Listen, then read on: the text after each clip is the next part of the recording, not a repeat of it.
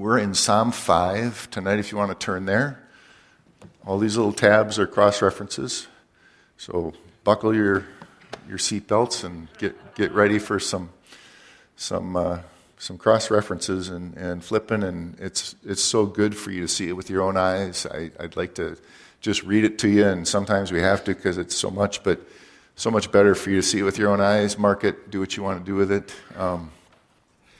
So Psalm 5.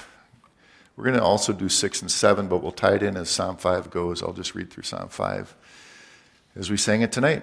Give ear to my words, O Lord, and consider my meditation. Give heed to the voice of my cry, my King and my God.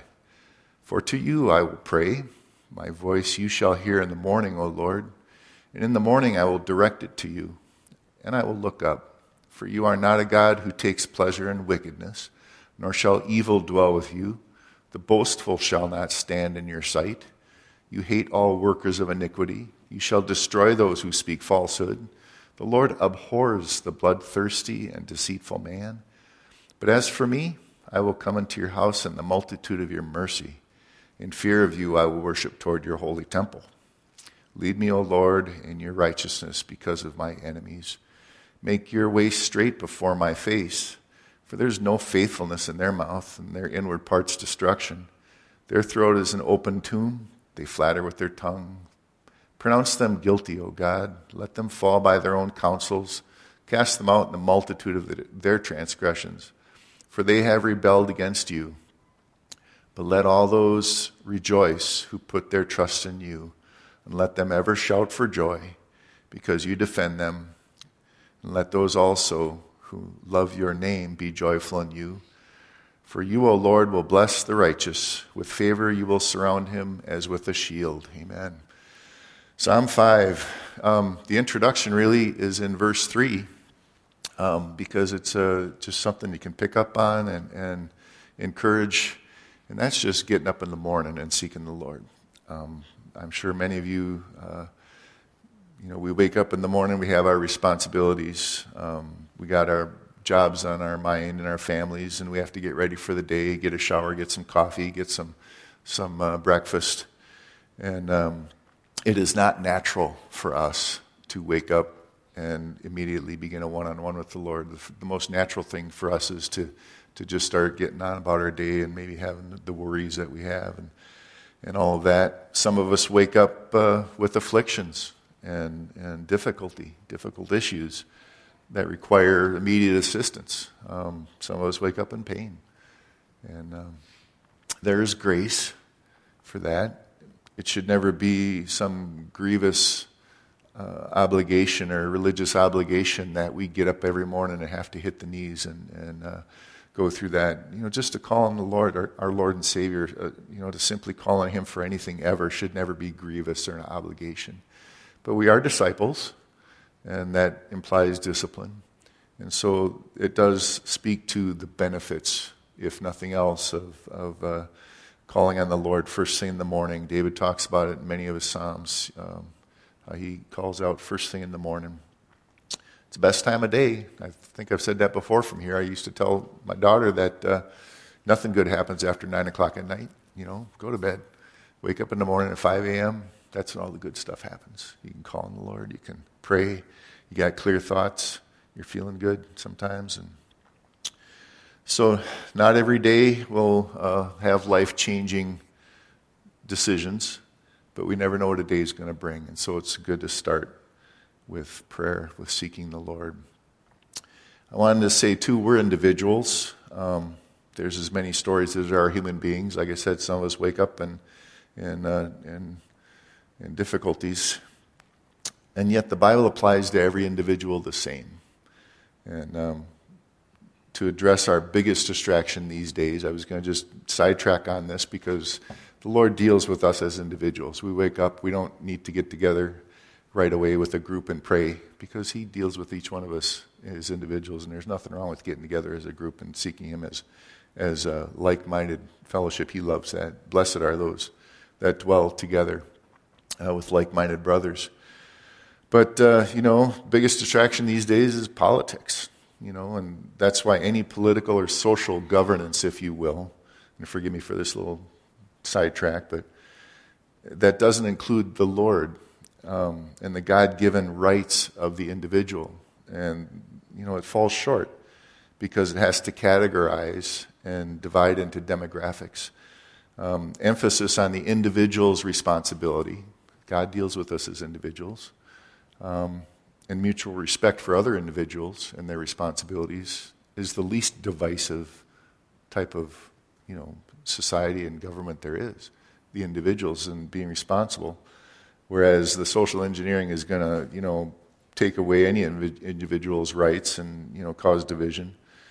But no man-made government or society can ever accomplish what only Jesus can accomplish when he brings his kingdom, his kingdom, and he reigns in righteousness. I get sidetracked on this because, I want us, when we think of seeking the Lord, to know that he sees us as individuals. We're the one-on-one, I like to say, is so good to have a one-on-one with the Lord. In the meantime, it's God who raises up and tears down kings and kingdoms, rulers and societies, some of which throughout history were glorious, but are now nothing but dust. But no one person has any privilege over anyone else with God. And you think about that in the world today, everybody's thinking of privileges. But any one of us that wants to can call on the Lord. Anyone who seeks him can enjoy a one-on-one with the Lord at any time. We're all different. He made each one of us different. He loves us individually. We're looking at David and his life. We may or may not be anything like David was. We may see some good things, and we certainly are going to see the nature of God towards us. We're all different. Look at what Paul says. Let's go to Acts 17 real quick and read just on this little sidetrack. It turned into a lot more than I thought it would. But Acts 17, 24 through 28. He was in Greece, in Athens, and he wanders up, walking around while he's laid over there, basically on his boat trip, and he starts walking around. He comes up to this place. The Greeks were the philosophers. They like to discuss all the latest things and all, and he walks up to this Areopagus, and he stood in the midst of this Areopagus and said, "Men of Athens, I perceive that in all things you are very religious. For as I was passing through and considering the objects of your worship, I even found an altar with this inscription, to the unknown God. Therefore, the one whom you worship without knowing, him I proclaim to you." And let's notice this. God who made the world, everything in it, since he is the Lord of the heavens and earth, does not dwell in temples made with hands, nor is he worshipped with men's hands as though he needed anything, since he gives all life, breath, and things. All of us individuals. And he has made from one blood every nation of men who dwell on the earth, on the face of the earth, and has determined their pre-appointed times and the boundaries of their dwellings, so that they should seek the Lord in hope, and they might grope for him, or they might look for him and find him, though he is not far from each one of us. For in him we live and move and have our being, as also some of your own poets have said. They quote these guys, "For we are also his offspring." But my point being, the Bible applies to every single human being the same, even though we're all individuals. So no matter what country in the world, whether blessed or outright horrific, any man, woman, or child can call out to the Lord, and many do, and he hears. He has many in every part of this world. He's reserved for himself many all over this world. He's heard and saved, and they're heirs with Christ and with us as we are. So going back, talking about Psalm 5, seeking God. If you turn to Deuteronomy 4, verse 29, some of the things we notice about seeking the Lord. The Israelites were about to enter the promised land. And Moses recounts the Exodus and reminds the Israelites that they had initially refused to enter the land and had wandered in the desert. And now they're about to cross over, and he warns them against idolatry. And even foreseeing that they would one day be scattered into the world because they committed idolatry anyway, He tells them that even from anywhere in the world, they can seek God and find him if they seek him with all their hearts and all their souls. And so in Deuteronomy 4:29, we see what the Lord is looking for. It says, but from there, anywhere that they were scattered, you will seek the Lord your God, and you will find him if you seek the Lord with all your heart and with all your soul. And so the first thing I was going to point out about David when he seeks the Lord and talking about seeking God is to seek him with your whole heart, with your whole mind, your whole soul, all your strength.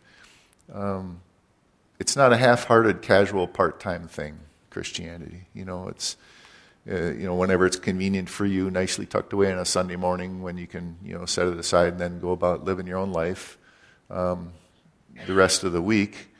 If you're going to walk with God, then don't hold back. Usually people hold back for fear of being mocked by friends, family, co-workers maybe, fear of outright persecution, maybe losing jobs or threats to their finances. But really all that is idolatry. You have a different God if you're worried about these things. You serve yourself with all your heart. That's who you're protecting. And you throw a little bit to the Lord on Sunday mornings, the ones that would not seek him with all their heart. And if it's something that's not all in, don't hold back. Some learn how to give just the minimums and, keep the maximum they can when serving the Lord. In reality, that is idolatry. And Jesus called it serving two masters, and he doesn't accept it. 2 Chronicles 7:14 is another attribute of seeking the Lord. If you want to flip there at your own risk. God speaking to Solomon after he dedicated the temple at Jerusalem. It says, when I shut up heaven and there's no rain, or command the locusts to devour the land, or send pestilence among my people, it says, if my people who are called by my name will humble themselves and pray and seek my face and turn from their wicked ways, then I will hear from heaven and I will forgive their sin and I will heal their land. Now, notice the context is Israel and the land. But what does he say? He promises to hear when they call when they call upon him. But it's about being humble. Humbling themselves, turning from wickedness and finding forgiveness. It's about repentance. Beware. I got a friend who I didn't really understand what virtue signaling is. Everybody know what that kind of means these days? Where people are throwing stuff at you to make you basically feel guilty and act on it, And I never knew what that really meant, but unfortunately, this particular verse that I just read, oftentimes Christians will use against other Christians to hold us responsibility for the state of our country. And that's not true. This has to do with the land of Israel. This has to do with God's covenant with his land and him hearing and restoring and healing their land.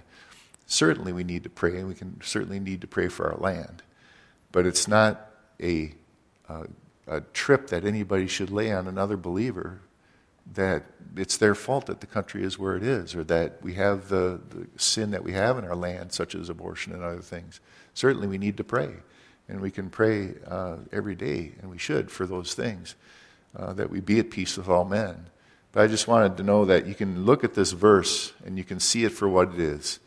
He's just saying, if you're going to pray, if you're going to seek him, start with humility, start with humbling yourselves, turning away from wickedness, finding forgiveness, and all. The application for us is God's own nature toward them, and for us when we seek him. Some of the things that he promises those that seek him in Psalm 9, you can jot these down. I'm not going to turn to all of them. If you want to take notes, jot them down. Psalm 9, verses 9 and 10, he is a refuge and will not forsake those that seek him. Psalm 14, verse 2, he looks for those that seek him. Let's turn to Psalm 27. That one's got a few spots in it to just look at. Psalm 27, verse 4 and 7, 8, and 14.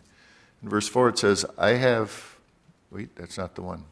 Verse 4, one thing I have desired of the Lord, and that I will seek, that I may dwell in the house of the Lord all the days of my life, to behold the beauty of the Lord.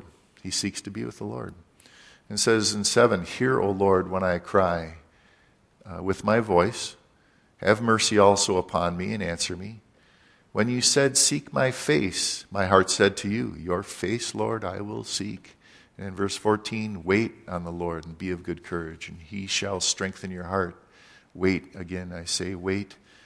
In Psalm 34, it says, you shall lack for no good thing. The entire psalm is a good one to read regarding seeking the Lord. Psalm 63, 1 through 7.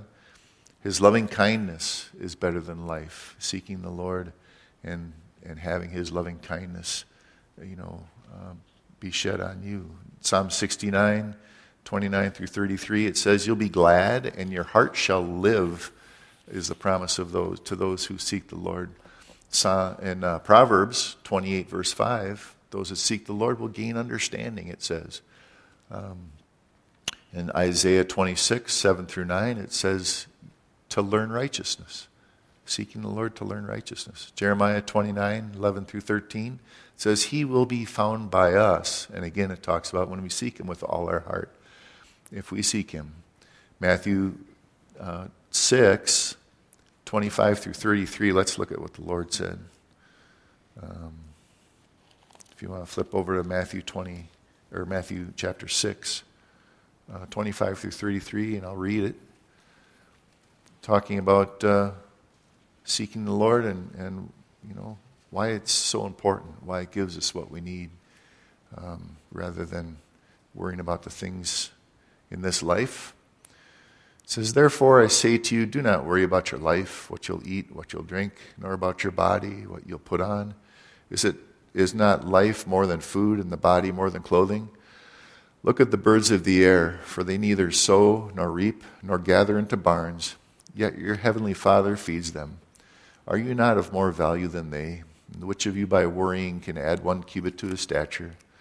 So why do you worry about clothing? Consider the lilies of the field, how they grow. They neither toil nor spin. And yet I say to you that even Solomon in all of his glory was not arrayed like one of these. Now if God so clothed the grass of the field, which is today is, and tomorrow is thrown in the oven, will he not much more clothe you, O you of little faith? And therefore do not worry, saying, what shall we eat? And what shall we drink? What shall we wear? For all these things the Gentiles seek after. For your heavenly Father knows that you need all these things. But seek first the kingdom of God and his righteousness, and all these things will be added to you. Therefore do not worry about tomorrow, for tomorrow will worry about its own things. Sufficient for the day is its own trouble. Bottom line, seek the kingdom of God, right? And that's our side of things, maybe. That might be our responsibility a little bit. And flip the page, or not even to just the next chapter 7, verse 7. He says, ask and it'll be given you. Seek and you shall find. Knock and it shall be opened to you. And on to 11, for everyone who asks receives, and he who seeks finds. And to him who knocks it will be opened. Or what man is there among you who, if his son asks for bread, will give him a stone? Or if he asks for a fish, will he give him a serpent? If you then, being evil, know how to give good gifts to your children, how much more will your Father who is in heaven give good things to those who ask him? And that is such a good comfort to me, to know that we can ask him, because he's never going to, pull his hand back. He's never going to trick us. He's never going to give us something that's bad for us. He's always going to give us things that are good for us. And as we saw earlier, seek him with all your heart, it says. Now getting back to Psalm 5, that was all chapter 5, verse 3. Going back to verses 1 and 2, getting to know who is this Lord, King and God that David was seeking. Who is David looking at here, and how does he know him? And notice it says give ear. In other words, hear or listen, that means. Consider, the word is, definition is discern, understand, perceive, observe, mark it, give heed. Be intelligent about it, it says. That's this word consider. And meditations is one of those interesting words. It means whisper or mutter, or you're musing about it, you're thinking about it. It's something you're churning over in your mind. And so the Lord hears more than what we say out loud. He hears our hearts. If you remember Nehemiah, when he went before the king and to try and He couldn't express what he wanted to, and he had a bad countenance, and the king asked him, what's going on? And in his own heart, he prayed, and the Lord heard him. And so we know that certainly we can lift up our voice. And something happens when we do lift up our voice that's special, because we hear ourselves and we're thinking about what we're saying. We're not just, letting it kind of daydream off into distraction. But here he's talking about this whisper, this musing. He's thinking about it. Going back to the beginnings, we're going to go to 1 Samuel 17. But in going back to the beginnings of David's relationship with the Lord, the God of Abraham, the God of Isaac, and God of Jacob. This is the God of Israel. This is who David knew. In 1 Samuel 15 and 16, we see it's because King Saul had turned his back from following the Lord, and so the prophet Samuel went to the house of Jesse, and God chose David, the shepherd boy, from among his brothers. Samuel anointed him, and it says that the Spirit of the Lord came upon David from that day forward. So right now he's just hanging out with the sheep. He was out by the gate, and he had to go find them. And it said the Spirit of the Lord had departed from Saul. And so, the Spirit was on David from that day forward, but Saul was distressed now from basically an evil spirit from God. It says a spirit from God troubled him. His servants suggested some music. I guess that might be something to consider these days. I don't know, but if you're having a troubled spirit. But and they said, this music will help heal you, King Saul. And they knew of this son Jesse, and he was skilled musician. And it seems that Saul kind of already knew about him, because he says, well, yeah, let's go get that David. His response was to ask specifically for David, who is with the sheep. And so at this point, word is already out on David. It says of David that he was skillful in playing, a man of valor, a man of war, and prudent of speech, which is interesting. He's one of those guys one of those rare individuals that thinks before he talks, I guess.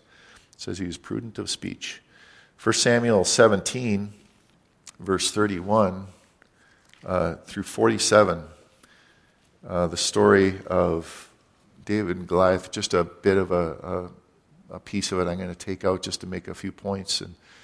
But when the words which David spoke were heard, they reported them to Saul. He was talking about Goliath, who's letting this guy get away with this stuff, And verse 32, then David said to Saul, let no man's heart fail because of him. Your servant will go and fight with this Philistine. David's ready to go, right? But David said to Saul, your servant used to keep his father's sheep. And when a lion or a bear came and took a lamb out of the flock, I went after it and struck it and delivered the lamb from its mouth. And when it arose against me, I caught it by its beard, struck it, and killed it. Your servant has killed both lion and bear, and this circumcised Philistine will be like one of them, seeing he has defiled the armies of the living God. Moreover, David said, the Lord who delivered me from the paw of the lion and from the paw of the bear, he will deliver me from the hand of this Philistine. So who's getting the credit here? Is David saying, I did all this?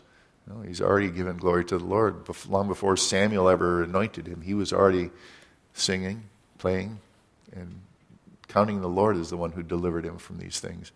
And so Saul clothed David with his armor, and Saul is 6'6", and David's not so much. With his armor, and put bronze helmet on his head, and clothed him with a coat of mail. And David fastened the sword to his armor and tried to walk, for he had not tested them. So David said to Saul, I cannot walk with these, for I have not tested them. And so David took them off. And he took his staff in his hand, and he chose for himself 5 smooth stones from the brook, and put them in a shepherd's bag, in a pouch which he had. And his sling was in his hand, and he drew near the Philistine. And so the Philistine came and began drawing near to David, and the man who bore the shield went before him. When the Philistine looked about and saw David, he disdained him, for he was only a youth, ruddy and good-looking. So the Philistine said to David, am I a dog that you come to me with sticks? And the Philistine cursed David by his gods. And the Philistine said to David, come to me, and I will give your flesh to the birds of the air and the beasts of the field. And David said to the Philistine, you come to me with a sword, with a spear, and with a javelin, But I come to you in the name of the Lord of hosts, the God of the armies of Israel, whom you have defiled. This day the Lord will deliver you into my hand, and I will strike you and take your head from you. And this day I will give the carcasses of the camp of the Philistines to the birds of the air and the wild beasts of the earth, that all the earth may know that there is a God in Israel. And then all this assembly shall know that the Lord does not save with sword and spear, for the battle is the Lord's, and he will give you into our hands. David thought nothing of himself, but gave God the glory for delivering him. Long before he ever saw this Philistine, even before Samuel showed up in Bethlehem. But notice the ultimate motive here is something you don't often see in verse 46 and 47. It says that all the earth may know that God is in Israel. Part of his motive wasn't, he knew the Lord. He fellowshiped with the Lord. He walked with the Lord. He gave him glory for the things that took place. You know, I don't know anything, but if it's possible, the reason that God says of David that he was a man after his own heart might very well be that his desire that all the earth knew God. He wanted wanted to warn his enemies. But the Psalms we see all over that he desires so that men would put their trust in God. And so verses 1 and 2, skipping down to verse 4 of Psalm 5, not a God who takes pleasure in wickedness. We'll contrast that with your pagan gods. Contrast that with your gods of this world. I mean, a God who dwells with wickedness, your temple prostitutes, the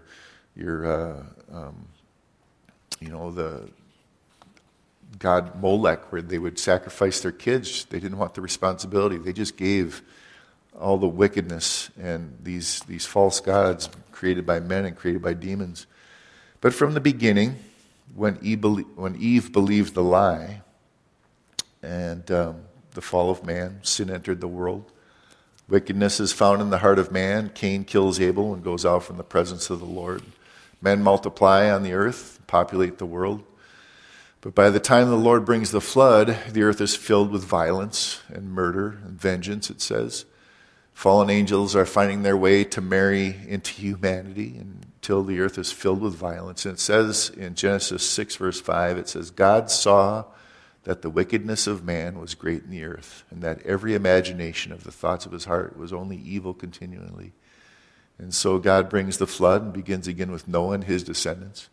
Nevertheless, the heart of man is by nature in rebellion against God and wicked. And being of one language, they build a tower. They want to take control for themselves and to make a name for themselves and to prevent from being scattered throughout the earth, it says, and populate the face of the earth like God had commanded. And so, God confuses their language, scatters them across the face of the earth. God still loves mankind. He goes on to say, willing that none would perish. But so he chooses Abraham, makes a covenant with Abraham to bless him, and through his descendants to bring his Messiah and redeem mankind back to himself. So verse 5, God will not dwell with evil. He's not a God who takes pleasure in wickedness. Contrast that with the pagan gods. Again, made by men, made by demons. Maybe they're made out of sticks and stones and rocks. But men would do the most horrific things to appease their gods, the wickedness that they would do. They abided with plenty of wickedness and demons that created them. It says God has no pleasure in wickedness. And it goes on to say the boastful will not stand in his presence. The Bible has a lot to say about boasting. As believers, it really seems foolish that we would boast in anything, right? Knowing that we were completely lost when Jesus, saved us, picked us up, called us to himself. He forgave us and gave us eternal life. And yet often we see those who would declare what they have done for the Lord, or even subtly remind, of their labor and their struggles and their achievements. When in fact, really, we have nothing to do with anything good in us, do we? Anything good in us is something he gave us. I'm going to take us over to 1 Corinthians. Let's all turn over there and we'll spend a little time kind of making this point. 1 Corinthians, just chapter 1, right up front. When in fact we have nothing good in us that he didn't give us.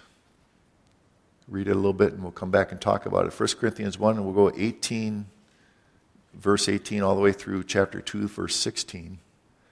It says, "For the message of the cross is foolishness to those who are perishing, but to us who are being saved, it's the power of God. For it is written, I will destroy the wisdom of the wise and bring to nothing the understanding of the prudent." And where is the wise? Where is the scribe?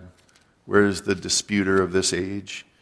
Has not God made foolish the wisdom of this world? For since the wisdom of God, the world through wisdom, did not know God, it pleased God through the foolishness of the message preached to save those who believe. For Jews request a sign and Greeks seek after wisdom. But we preach Christ crucified, to the Jews a stumbling block, and to the Greeks foolishness. But to those who are called, both Jews and Greeks, Christ the power of God and the wisdom of God. Because the foolishness of God is wiser than men, and the weakness of God is stronger than men. For you see your calling, brother, that not many wise according to the flesh, not many mighty, not many noble. I'm so glad this verse is in the Bible. Not many noble are called. But God has chosen the foolish things of the world to put to shame the wise, and God has chosen the weak things of the world to put to shame the things that are mighty. The base things of the world, the things that are despised by God, God has chosen, and the things that are not, to bring to nothing the things that are. Everything the opposite of the way the world thinks. That no flesh should glory in his presence. But of him you are in Christ Jesus, who became for us wisdom, the wisdom from God, and righteousness, and sanctification, and redemption, and that it is, as it is written, he who glories, let him glory in the Lord. And we're getting the point here, but let's go on. And it says, brethren, when I came to you, I did not come with excellence of speech or wisdom, declaring to you the testimony of God. Now, it's interesting. Paul was a Pharisee. He knew the law. He used to chase down the Christians for the Jews. He'd been to Jewish seminary, if you will, and all. But when he was cast down, he got knocked off his horse. And that's where we get the expression. And he realized he didn't know anything. It says, for I determined not to know anything among you except what? Jesus Christ and him crucified. I was with you in weakness, in fear, in much trembling. Do we always picture the Apostle Paul that way when we think about him when he came before people? Trembling, much trembling. My speech and my preaching were not with persuasive words of human wisdom, but in a demonstration of the Spirit and of power, that your faith should not be in the wisdom of men, but in the power of God. Hang on to that for Sunday, because we're going to be talking about the wisdom of men a little bit. However, we speak wisdom among those who are mature, yet not the wisdom of this age, nor the rulers of this age, who are coming to nothing. But we speak the wisdom of God in a mystery, the hidden wisdom of God, ordained before the ages for our glory, which none of the rulers of this age knew, for if they had known it, they would not have crucified the Lord of glory. But as it is written, eye has not seen, nor ear heard, nor have entered into the heart of man the things which God has prepared for those who love him. Praise the Lord for that too, because we've got a lot coming. Not coming to us for what we deserve. I mean, we've got a lot laying ahead of us. That's what I mean by that. But God has revealed them to us through his Spirit. For his Spirit searches all things, yes, the deep things of God. For what man knows the things of a man except the Spirit of man, which is in him? Even so, no one knows the things of God except the Spirit of God. And now where was I going to go to? To 16, yeah. So, for what man knows, verse 12, for now we have received not the spirit of the world, but the Spirit who is from God, that we might know the things that have been freely given to us by God. These things we also speak, not in words which man's wisdom teaches, but which the Holy Spirit teaches, comparing spiritual things with spiritual. The natural man does not receive the things of the Spirit of God, for they are foolishness to him, nor can he know them because they are spiritually discerned. But he who is spiritual judges all things, yet he himself is rightly judged by no one. For who has known the mind of the Lord that he may instruct him? But we have the mind of Christ. Now go to chapter 3, verse 18, talking about avoiding this worldly wisdom. Let no one deceive himself. If anyone among you seems to be wise in this age, let him become a fool, that he may become wise. For the wisdom of this world is foolishness with God. For it is written, he catches the wise in their own craftiness. And again, the Lord knows the thoughts of the wise, that they are futile. Therefore let no one boast in men, for all things are yours, whether Paul or Apollos or Cephas or the world or life or death or things present or things to come, all are yours, and you are Christ's, and Christ in God. Going back to verse 21, therefore let no one boast in men. So even if you're not boasting in yourself, don't be bragging on your favorite guy, your favorite teacher, your favorite pastor, anything else like that. He says don't boast in any of the things that are things of men. And that is in the context of the worldly wisdom, more so than certainly we should commend those that teach the Word of God and stick to it rather than getting off onto, heresy, and commend those guys. But it's not about boasting. It's about giving God the glory. The context here is divisions, obviously, caused in the Corinthian church by those that were looking to men and not to God. So they would boast about Paul or Apollos, or, might as well be Luther or Calvin or the papacy these days, or maybe some Calvary guy versus some Baptist guy, whatever. Well, why rely on man? Why would you want to rely on any man or any doctrine or tradition of men? Divisive doctrines are all over the place today. Things that are taught in the scriptures that have, time coming yet before we'll really know, but men want to talk about it. They want to divide about it. They want to have their view. Sometimes we just need to wait if we don't understand everything in the scriptures, But, seek God with all your heart, it says, right? Poring over his word for wisdom and understanding, praying and asking God for answers, each one of us individually. And certainly God's given pastors and teachers, gifts for edifying the church and building up the body.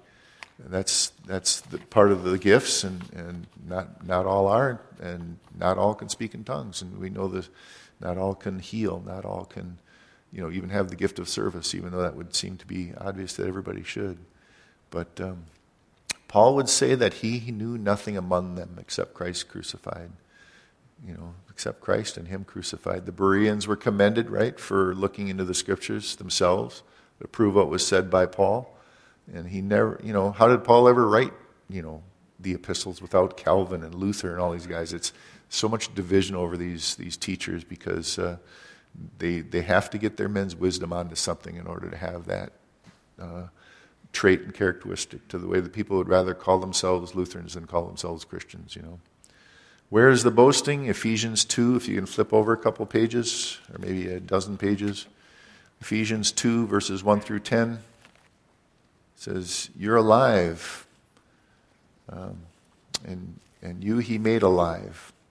You were dead in trespasses and sin, in which you once walked according to the course of this world, according to the prince of the power of the air, the spirit who now works in the sons of disobedience, among whom also we all once conducted ourselves in the lust of our flesh, fulfilling the desires of the flesh and of the mind, and were by nature children of wrath, just as the others. Left alone, we're children of wrath.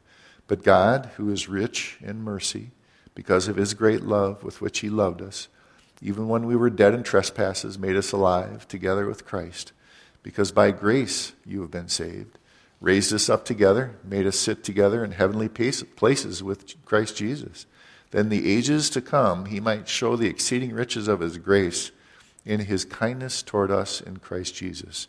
It says, for grace you have been saved through faith, and not of yourselves. It is a gift of God. When you have a passage like that, you want to take a piece of paper and you want to write up at the top. You say, those things that we have in Jesus, those things that we have now that he had mercy on us. And you make that list and you see, and it's a glorious thing. It leads us to want to worship. It leads us to want to praise his name. But verse 9, it says, not of works, lest any man should boast. For we are his workmanship, created in Christ Jesus for good works, yes, which God prepared beforehand, that we should walk in those, walk in the good works that he prepared for him, but not of works. Why? So no man can boast. Are we doing this for ourselves? Or are we doing it for him, to his glory? Why would we want to brag in anything good in us? Why not give him the glory? Getting back to Psalm 5, we got a ways to go yet, and we got some time left. Psalm 5, verse 4, getting back to that a little bit, it says he hates the workers of iniquity.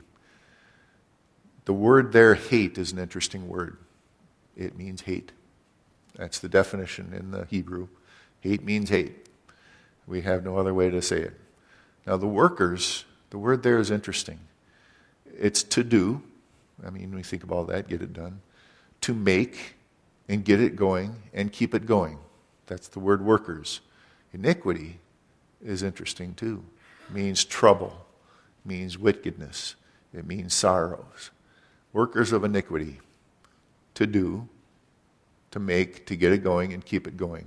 Trouble, wickedness, and sorrow.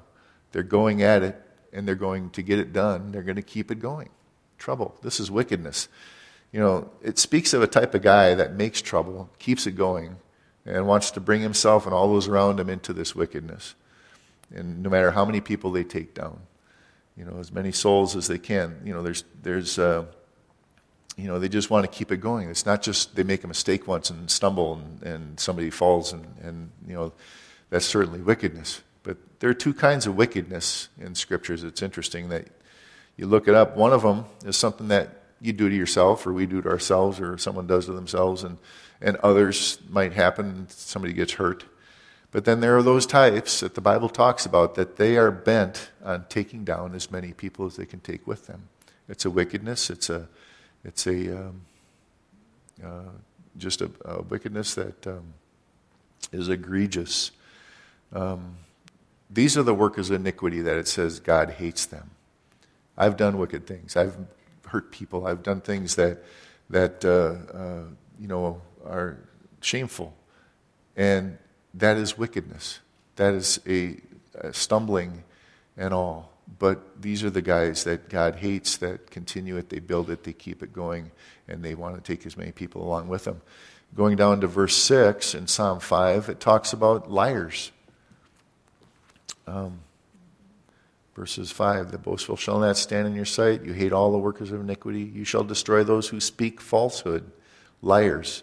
Definition there, anything that deceives. Okay? Deceives for gain, maybe, or deludes by false hopes. Yeah, man, go for it. You can do it. You know, if you get to 90 miles an hour, you'll make it across the river. You know, people who are deceiving, they're deluding people, you know, to give them false hope. Oftentimes getting us to do things that the Lord would never have us do, trying to tell us that we need to, trying to impose their rules in order to have some type of control. It's used of idols and false oracles. In other words, those that misrepresent the Lord. So a liar, anything that deceives, and those that misrepresent the Lord.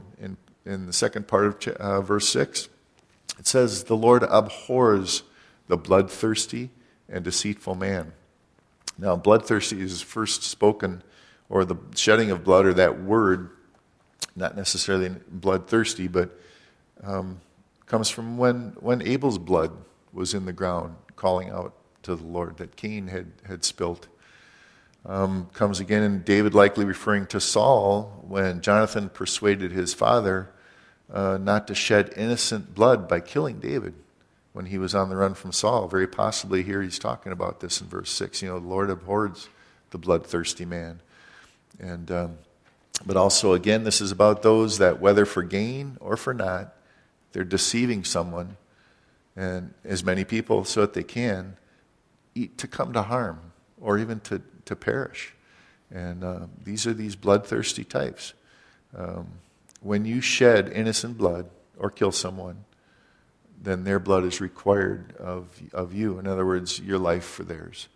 That's what the Lord would say. And he, obviously, it says, the Lord abhors the bloodthirsty who uses deceit to shed blood, even. David, along with his many mighty men, were men of war. They slew many. Except for Uriah, as far as we know, all of it had to do with taking the land that God had promised them, or fighting the enemies of Israel.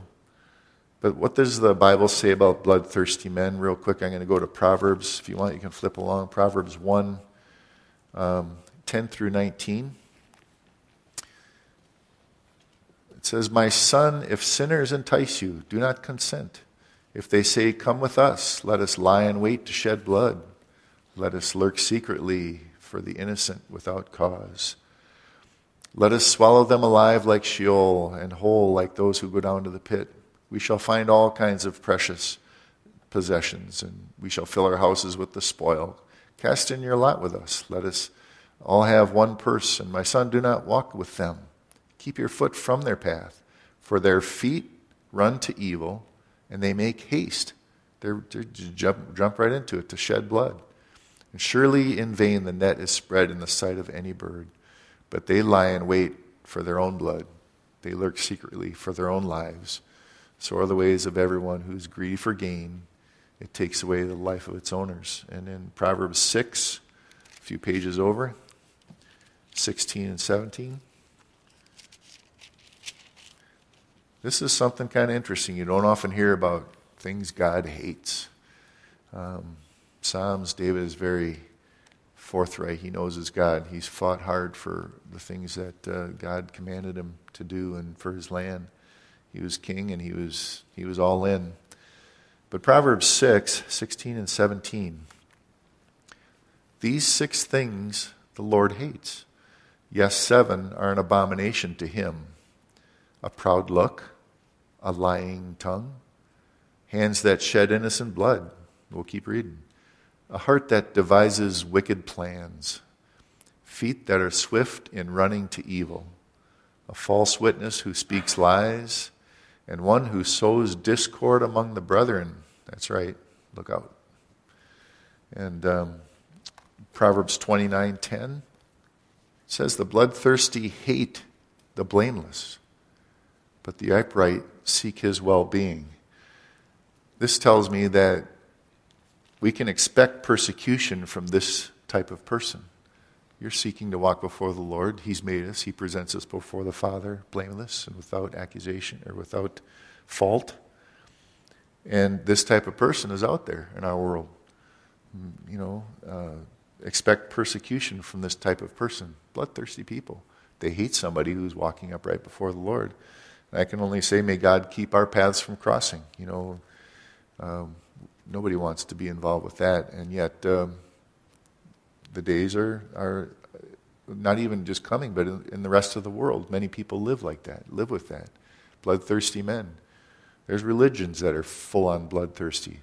You see it in everything that they do, and all of the wars they fight in the name of religion, and they take no second look at just taking somebody's head off.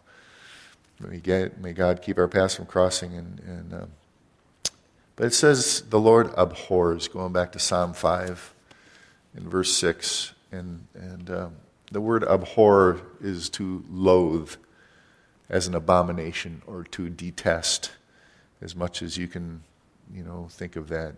The word loathe, never used to know what that meant, but it says here of the things that the Lord hates, and the things that the Lord loathes are those who are quick to shed blood. Psalm 5, back to Psalm 5, verses 7 and 8. Here's the good stuff.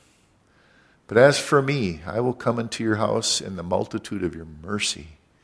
I will fear you. I will worship toward your holy temple. Lead me, O Lord, in your righteousness because of my enemies, and make your way straight before my face." It says, mercy here is kindness, as the word means kindness. Coming to the Lord before him in his kindness towards us. I can't help but think of Exodus 34, and I think we should all have that one kind of marked anyway, to bookmark we can go to any time. Because David knew his Lord. I started off this little section by talking about, who is this God that David knows? Who is this he has fellowship with and he goes to seek? Exodus 34, Moses had gone back up Mount Sinai the second time to get the Ten Commandments because he came down with the Ten Commandments and they'd built themselves a golden calf and they're all around watching worshiping this golden calf and again, pagan gods. They're indulging in evil and wickedness while they're doing it. But he's back up he's back up to get the second set of commandments. And he asks the Lord, let's pick it up in verse 5. Let's not. Let's go back into chapter 33 and I'll just kind of talk about it. He asked the Lord if he could see him, if he could see his face, if he could see his glory specifically. And the Lord had said in previous chapters that no man will see God's face and live. No man, you cannot dwell with a holy God and being a sinful man. So he said that to him, but it says in verse 5, nevertheless, when I walk past, I'll show you. Now the Lord descended in the cloud, stood with him there, and proclaimed the name of the Lord. And the Lord passed before him and proclaimed, the Lord God, merciful, gracious, long-suffering, and abounding in goodness and truth, keeping mercy for thousands, forgiving iniquity and transgression and sin, but by no means clearing the guilty. In other words, he's not going to lie about our state. Visiting the iniquity of the fathers upon the children, and the children's children, the third and fourth generation. And so Moses, notice, made haste and bowed his head toward the earth and worshipped. He says, now if I've found favor and grace in your sight, Lord, let my Lord, I pray, go among us, even though we are a stiff-necked people. Pardon our iniquity and our sin and take us as your inheritance. We're going to spend more time there on Sunday in Exodus 34, but fear is awesome and terrifying. It's from the object that causes it, that word fear. In verse 7, in fear of you, I will worship toward your holy mountain. It has more to do with respect, reverence, and even piety toward God in this context and in the definition here in verse 7. When you're faced with your own sin and maybe the worst shame that you know about yourself and you're unable to hide it, you're unable to run, maybe someone's about to find out, maybe there's red and blue lights outside the house. And at that time, you become aware of God's grace and mercy. At that time, there's forgiveness, and you're made aware of it, even though you know right then and there you are guilty.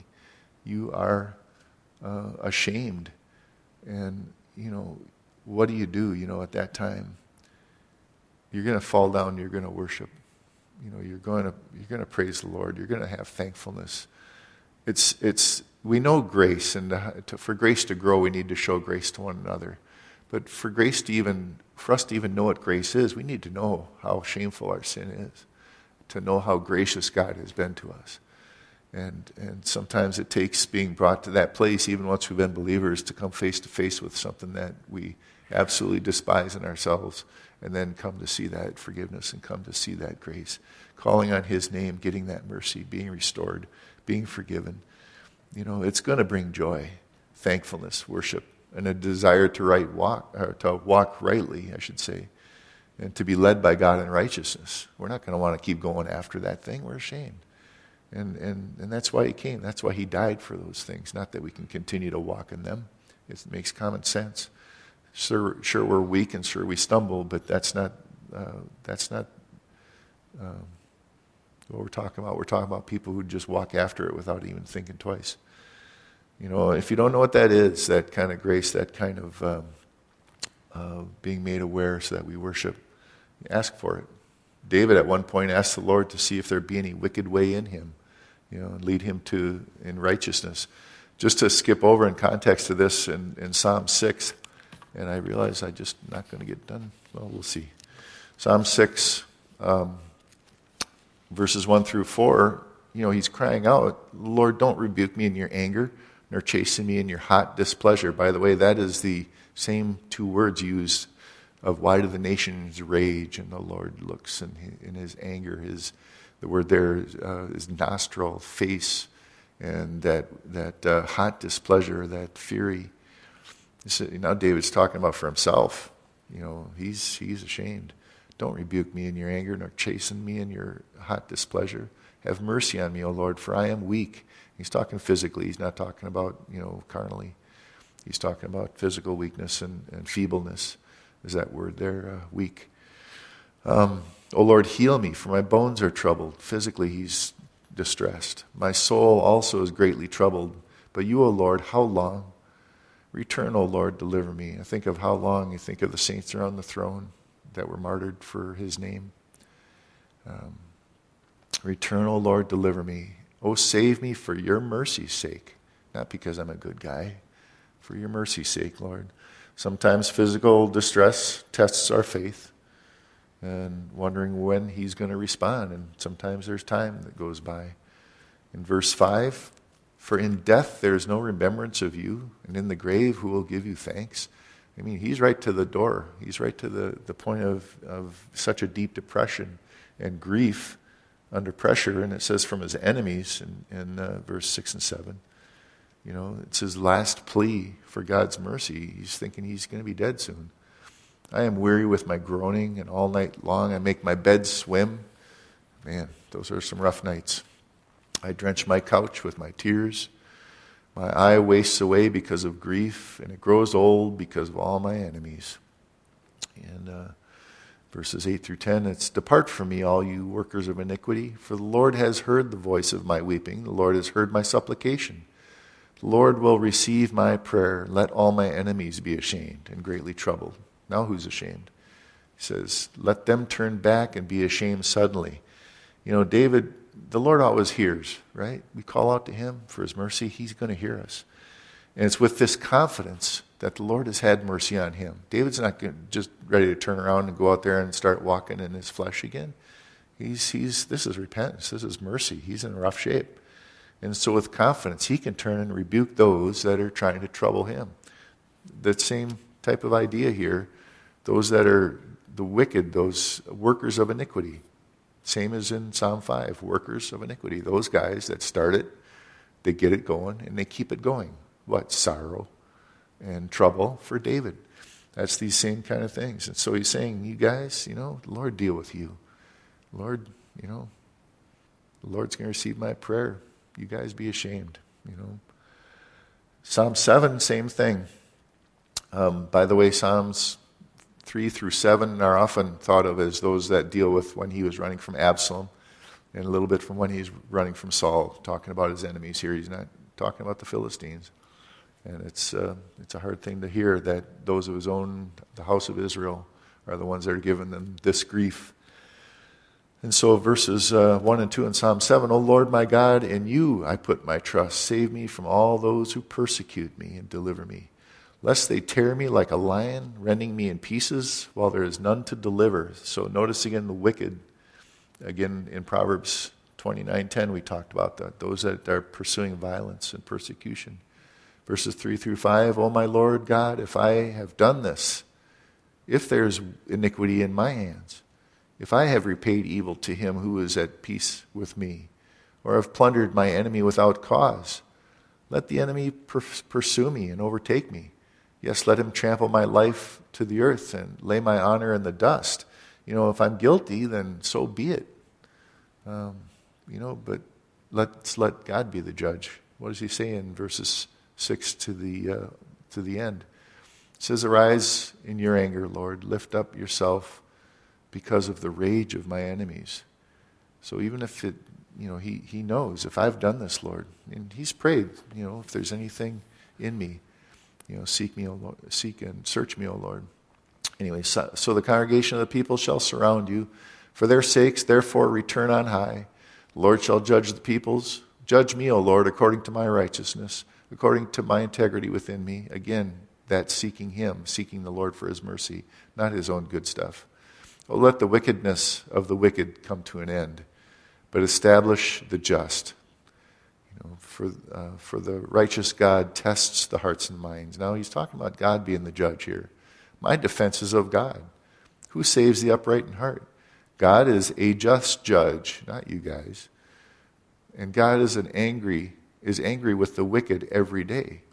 If he does not turn back, he will sharpen his sword. He bends his bow, makes it ready, prepares for himself instruments of death. He makes his arrows to fiery shafts. Behold, the wicked brings forth iniquity, and he conceives trouble and brings forth falsehood. Again, these are the guys the Lord hates.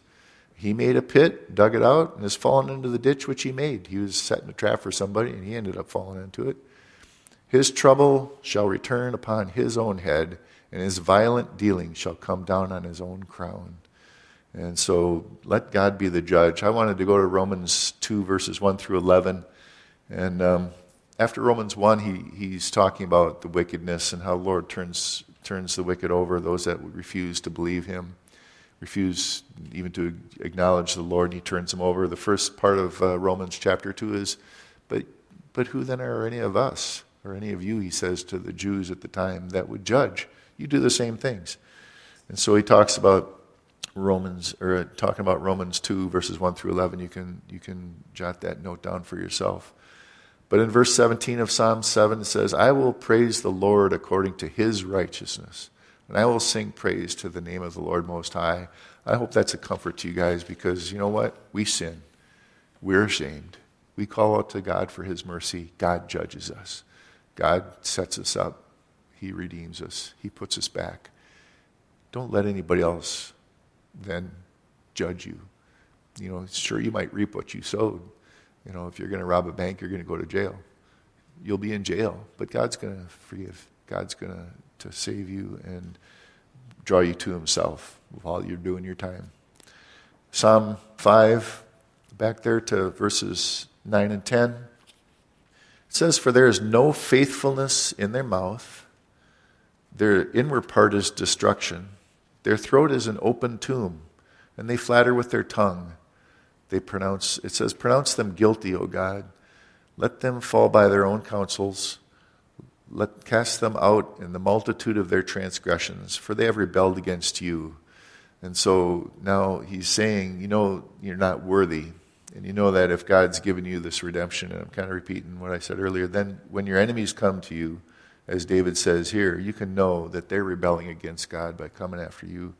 And again, Romans chapter 3, you can write down, Paul quotes this passage in Romans 3, 10 through 18 to make his point that any righteousness not born out of God's mercy and forgiveness for us is rebellion against God. So any kind of self-righteous person, any person who's trusting in their own righteousness and talking about what they do for the Lord, boasting in their good deeds, or like I said earlier, there are those that will virtue signal or shame you because you don't pray enough for America.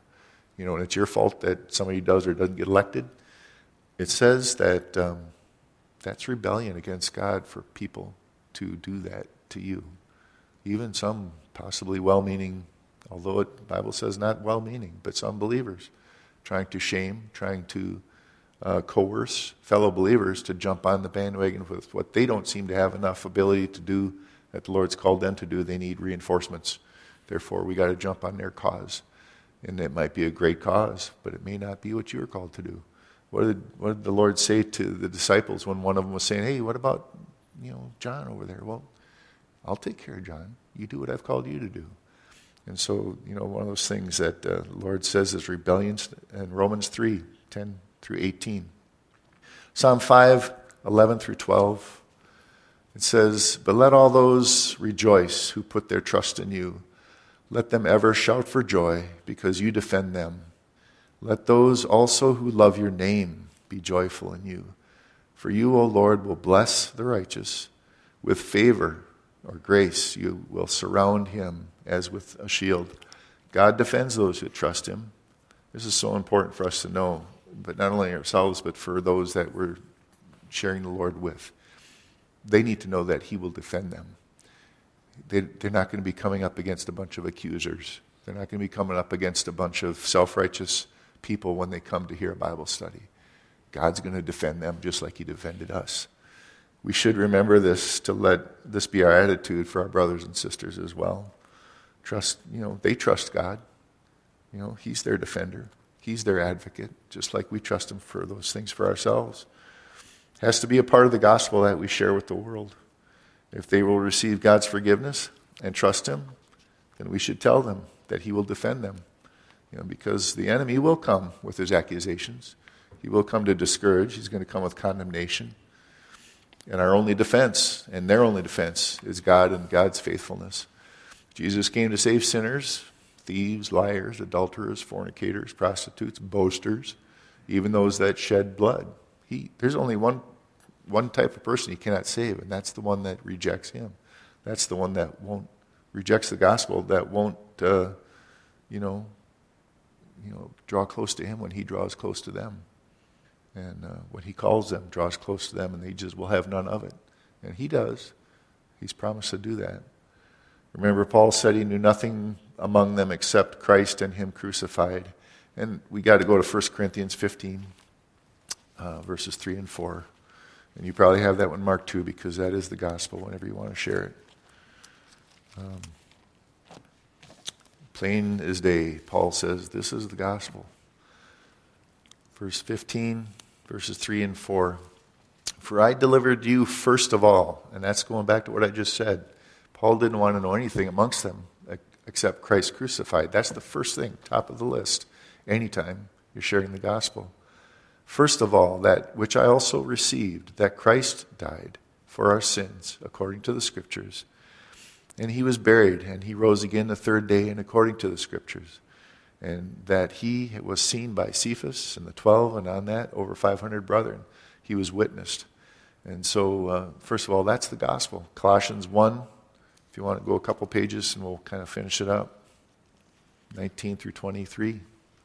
Says, it pleased the Father that in him all the fullness should dwell, and by him to reconcile all things to himself, that by him, whether things on earth or things in heaven, having made peace through his blood of the cross, and you who once were alienated and enemies in your mind by the wicked works, yet now he has reconciled in the body of his flesh through death to present you holy, blameless, and above reproach in his sight, if indeed you continue in the faith, grounded and steadfast, and are not moved away from the hope of the gospel. And so that big if doesn't have to do with whether you're perfect. That big if there has to do with whether you're just hanging on to the Lord. Okay? Which you have heard, which was preached to every creature under heaven, of which I, Paul, became a minister. So the question remains, going back to Psalm 5, verse 11. Will you put your trust in the Lord, Savior, Jesus Christ? Amen.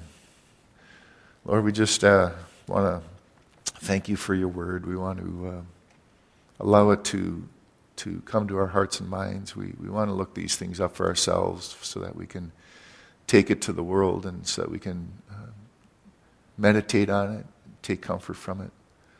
And just, if nothing else, Lord, to see if any of this stuff that was said tonight's even true. We ask that you would be allowing your word to go out and not return void, accomplish everything you've desired. So, Lord, go with us as we go about our week, and we just go out with the light, and we pray that you would not allow us to hide it under a bushel. In Jesus' name, amen. They're not going to be coming up against a bunch of accusers. They're not going to be coming up against a bunch of self-righteous people when they come to hear a Bible study. God's going to defend them just like he defended us. We should remember this to let this be our attitude for our brothers and sisters as well.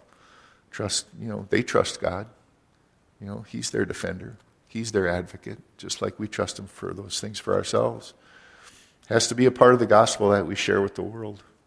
If they will receive God's forgiveness and trust him, then we should tell them that he will defend them.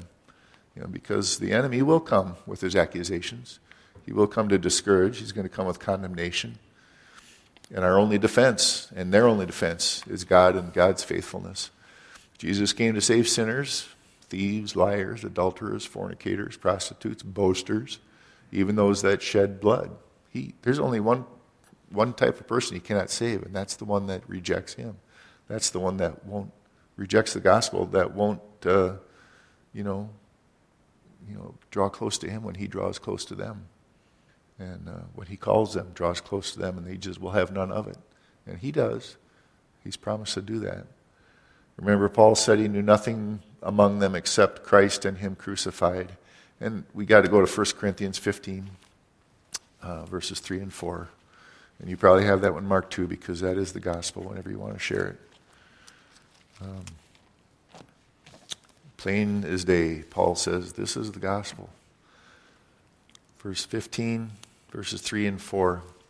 For I delivered you first of all, and that's going back to what I just said. Paul didn't want to know anything amongst them except Christ crucified. That's the first thing, top of the list, anytime you're sharing the gospel. First of all, that which I also received, that Christ died for our sins, according to the Scriptures. And he was buried, and he rose again the third day, and according to the Scriptures. And that he was seen by Cephas and the 12, and on that, over 500 brethren. He was witnessed. And so, first of all, that's the gospel. Colossians 1, if you want to go a couple pages, and we'll kind of finish it up. 19 through 23.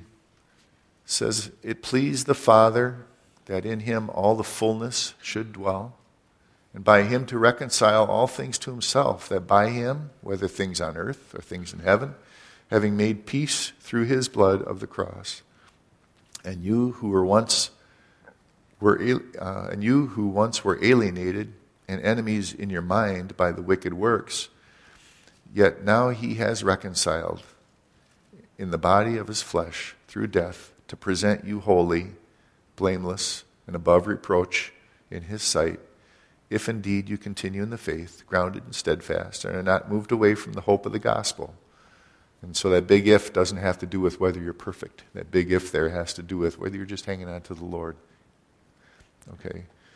Which you have heard, which was preached to every creature under heaven, of which I, Paul, became a minister.